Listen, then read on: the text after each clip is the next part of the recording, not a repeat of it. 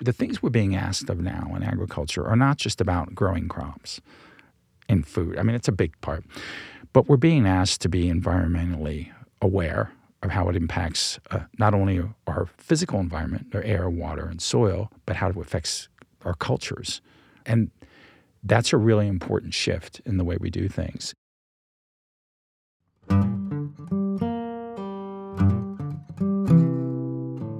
Welcome to Water Under Pressure, a podcast about the increasing demands on water in Colorado and how the choices we make now could tear us apart or help us to navigate our uncertain future.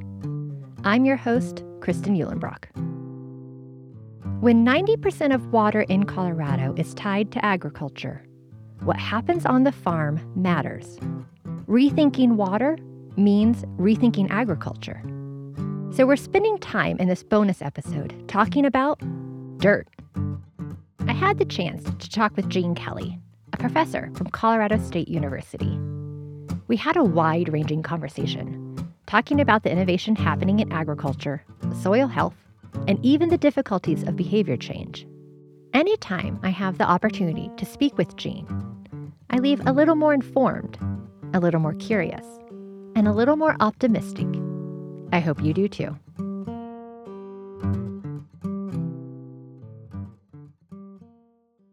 Somebody asked me, where are the worst soils in Colorado? I go, our research centers. This was like about 10 years ago.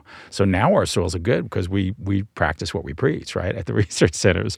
But a farmer said that to me. He goes, well, this won't work because the research centers have the best soils. I go, well, not really. You want to trade? You can take ours and I'll take your soil, My name is Gene Kelly. I'm a professor of pedology at Colorado State University.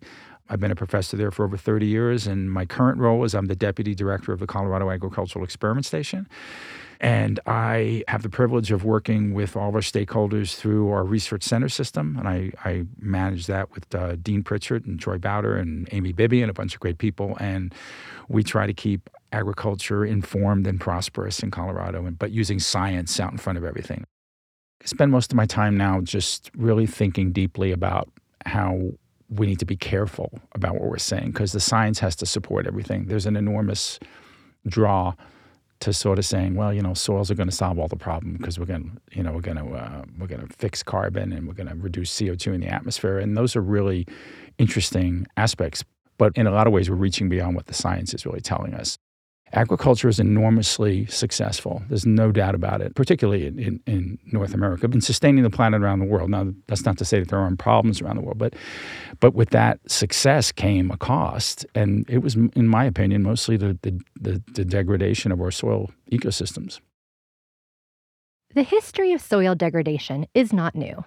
Humans have been altering the landscape for thousands of years. Erosion and loss of nutrients have been happening because of deforestation and intensive agriculture, as well as natural processes. It can take hundreds of years to form 1 inch of topsoil.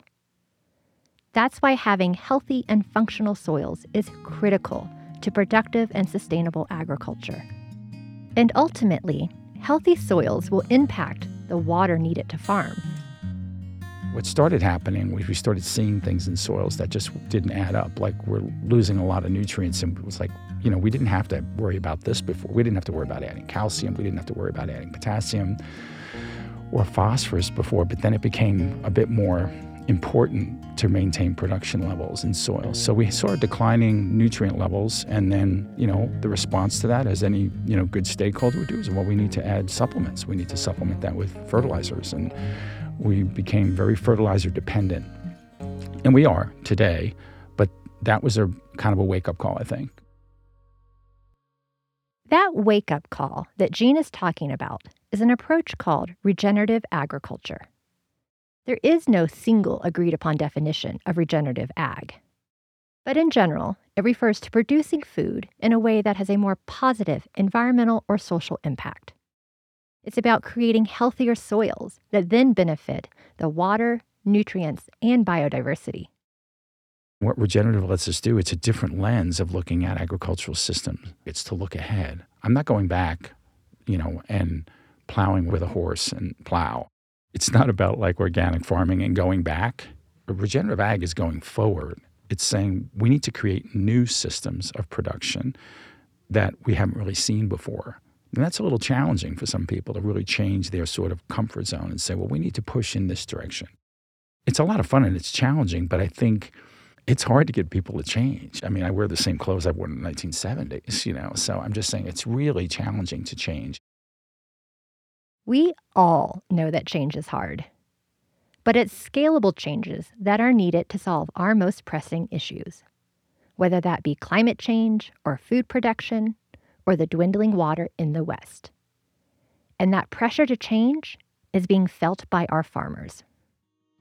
What we're doing today is much more important than what we're going to do in 5 years. So we're sort of at a tipping point where we need to really decide, are we going to go in a different direction, or can we shift in a way that doesn't disrupt the system too much? Obviously, we can't just stop doing what we're doing now and do something new, but we try to shift things. And our stakeholders are great. They work with us. They're always interested in new things. You can come up with something new, they'll take it in a second. We're trying to create that culture. In Colorado, we're pretty lucky. We have drought and we have all these other things going on. But I think in terms of the agricultural system and our cooperators and our scientists, we're lucky in a way that we're really trying to make a difference. I was on some committee or something with some growers down in the San Luis Valley, and we went out to dinner, and we were just kind of BSing, having a beer and just talking about things. And one of the growers who I really respect, he comes up to me and he says, when I was growing up, my dad grew 15 different crops. And I'm like waiting for him to, and he goes, you know how many I grow now? 2. And he looks at me and goes, we got to change that. I didn't expect a guy like this to walk up to me and say, diversity is really good in agriculture. And I was sort of focusing on diversity in cropping systems and the way we do things in our cultures. And I got into this whole thing because we know that diverse systems are more resilient. We know that 100%. Diverse systems are more resilient to change because there's like duplicity and there's redundancy. And that's really, understanding that's really important.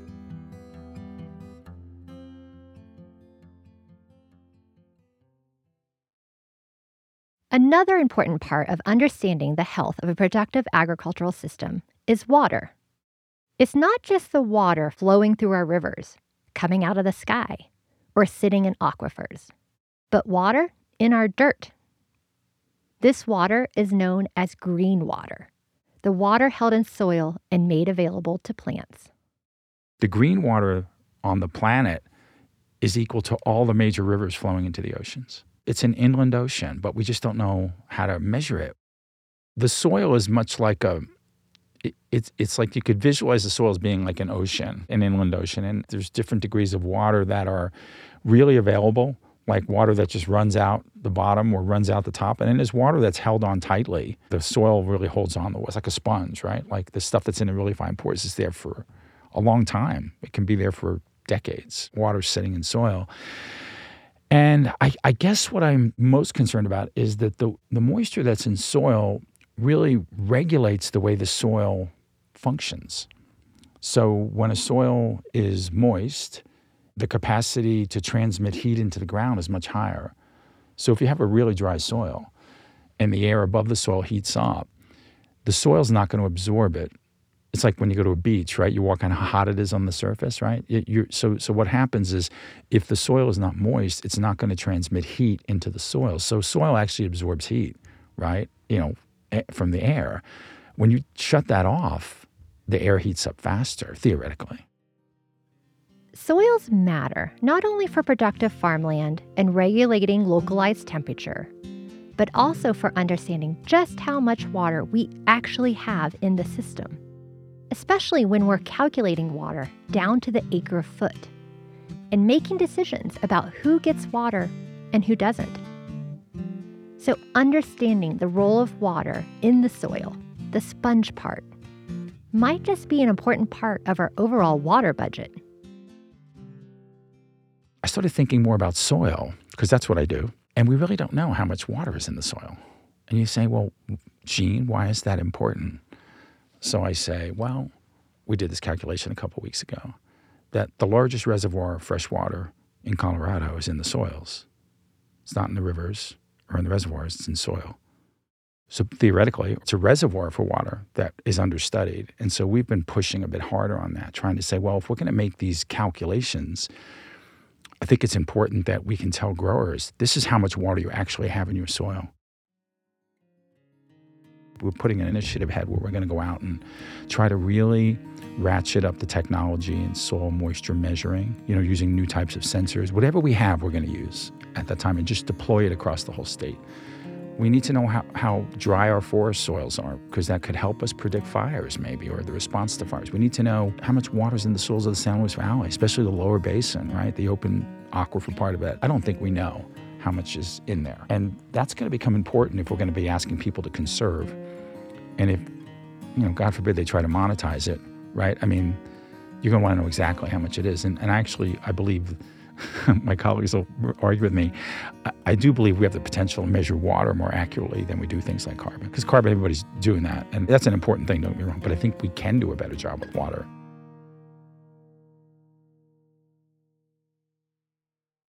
Another big challenge is getting new ideas and technologies into the hands of farmers and ranchers.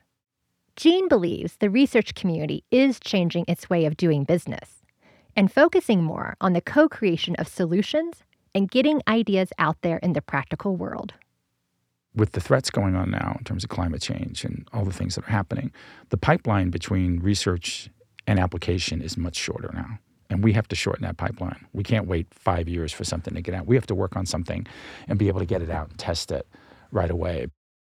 But that's a different model for us, to take something and get it right out and start using it. So, we work with a lot on farms now. So we do on-farm research. So we have the research centers, 10 of them around the state, but we actually do a lot of work on farm. Like we go out and work on stakeholders' property, and we set up experiments and work with them. There are innovative solutions already happening across the state. Some small, some big. Some about land use, some about technology, some about behavior change. Here's Jean again. Shifting production to rain-fed systems is something that people have talked about. It's sort of esoteric and theoretical, but the idea is that, if you're going to do production, use your very best systems that are receiving rainfall, that are not eroded, that have the highest nutrient capacity, right? And so really looking at the differences in the landscapes about where is most water stored, as opposed to systems that just drain.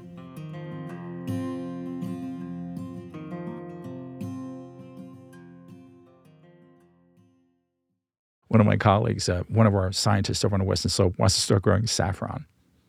And I'm like, what? Saffron? He goes, no, some people are growing saffron. And I said, why? And then he told me what they were getting per pound.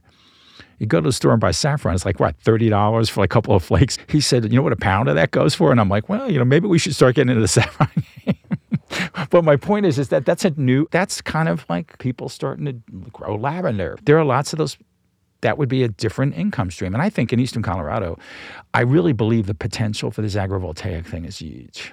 If we can figure it out and make it cost effective. Agrivoltaics is when you grow crops or raise livestock around and underneath solar panels. It's a way to make use of the land in multiple ways. We have a lot of sun here. We just got to make it work and make it available to people, and people will do it. And then, then we need transmission lines. I actually believe that's regenerative thinking. I don't think you can decouple agriculture from energy. Yeah, and I don't think you can decouple water from agriculture. And I don't think you can't decouple anything. Regenerative it's all together. It's one system. And we have to create system thinkers, people that think system-wide.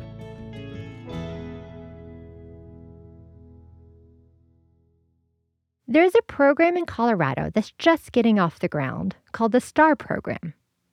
It stands for Saving Tomorrow's Agricultural Resources. And it's designed to help farmers and ranchers identify areas for improving soil health by providing them with technical and financial assistance. It's about giving them tools to make more holistic decisions. This is old school, to go back and pay a farmer for a practice. If you use cover crops, I'm going to pay you X amount of dollars.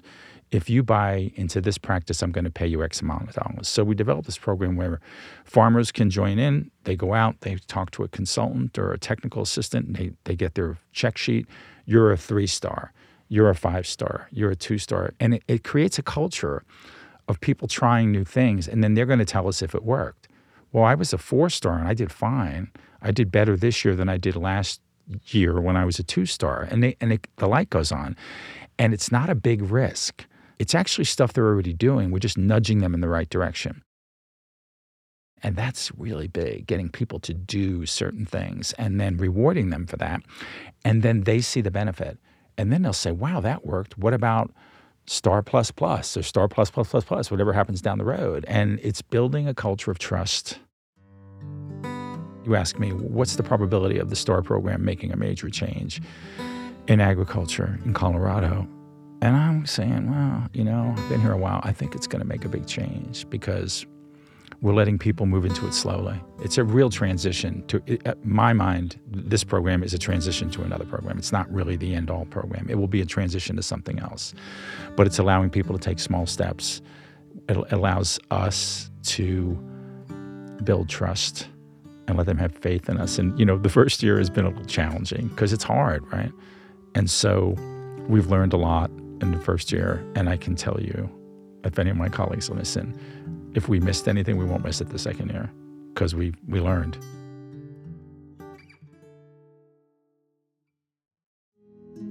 In Colorado, the value of a farmer's land is closely tied to their water rights.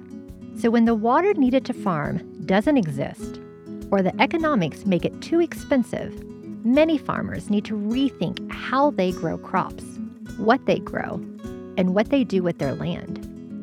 And these are not easy decisions. So when I asked Gene about how he views the value of a farmer's water rights as it's tied to their livelihoods, he gave me a bigger picture view of how he thinks about the value of soils and land.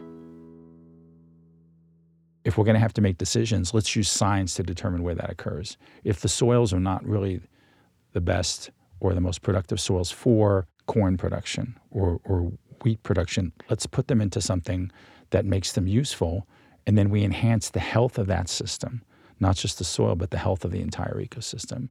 Rangelands are amazing in Colorado, and we just need to be able to manage them a little bit better, and we can do that. But I'm saying that's not a loss, but it's a risk.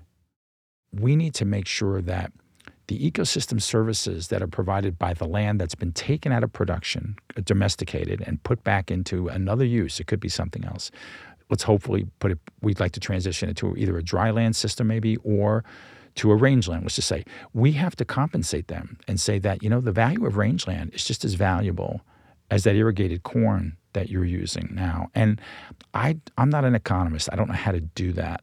But I really believe that there's no difference between the value of a rangeland soil and a cultivated soil. It's soil. It's soil. So it doesn't matter what the ecosystem, they're all providing ecosystem services, but they're different.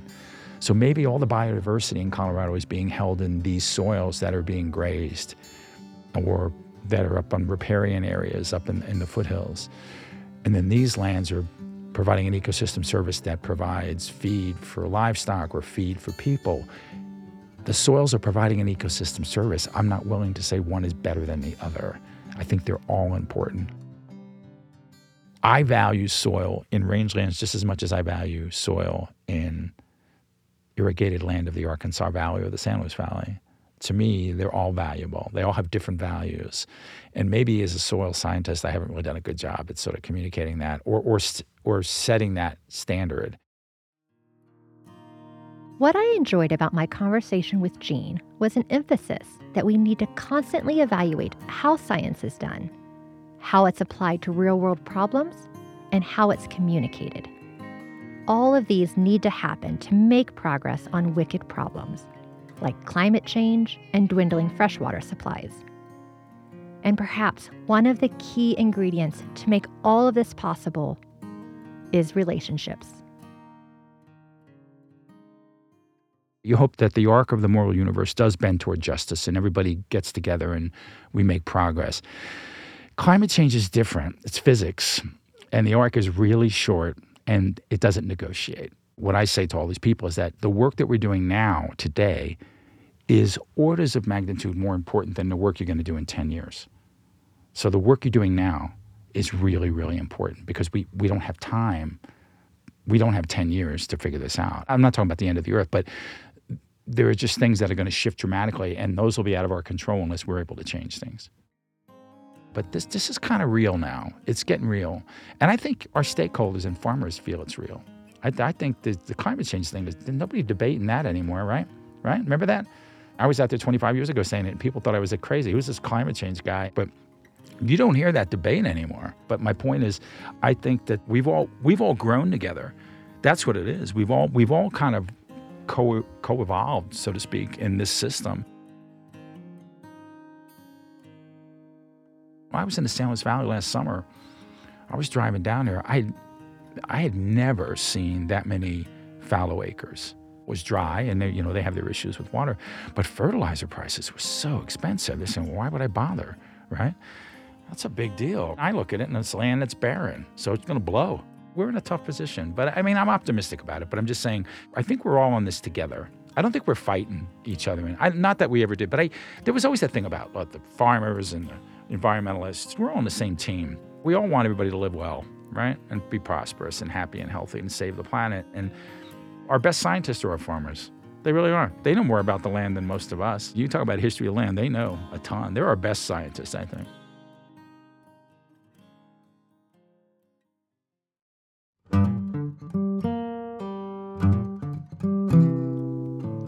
Thanks for listening to this short bonus clip. If you want to learn more about the research happening at CSU and around our state, check out some of the resources on the website at waterunderpressure.org.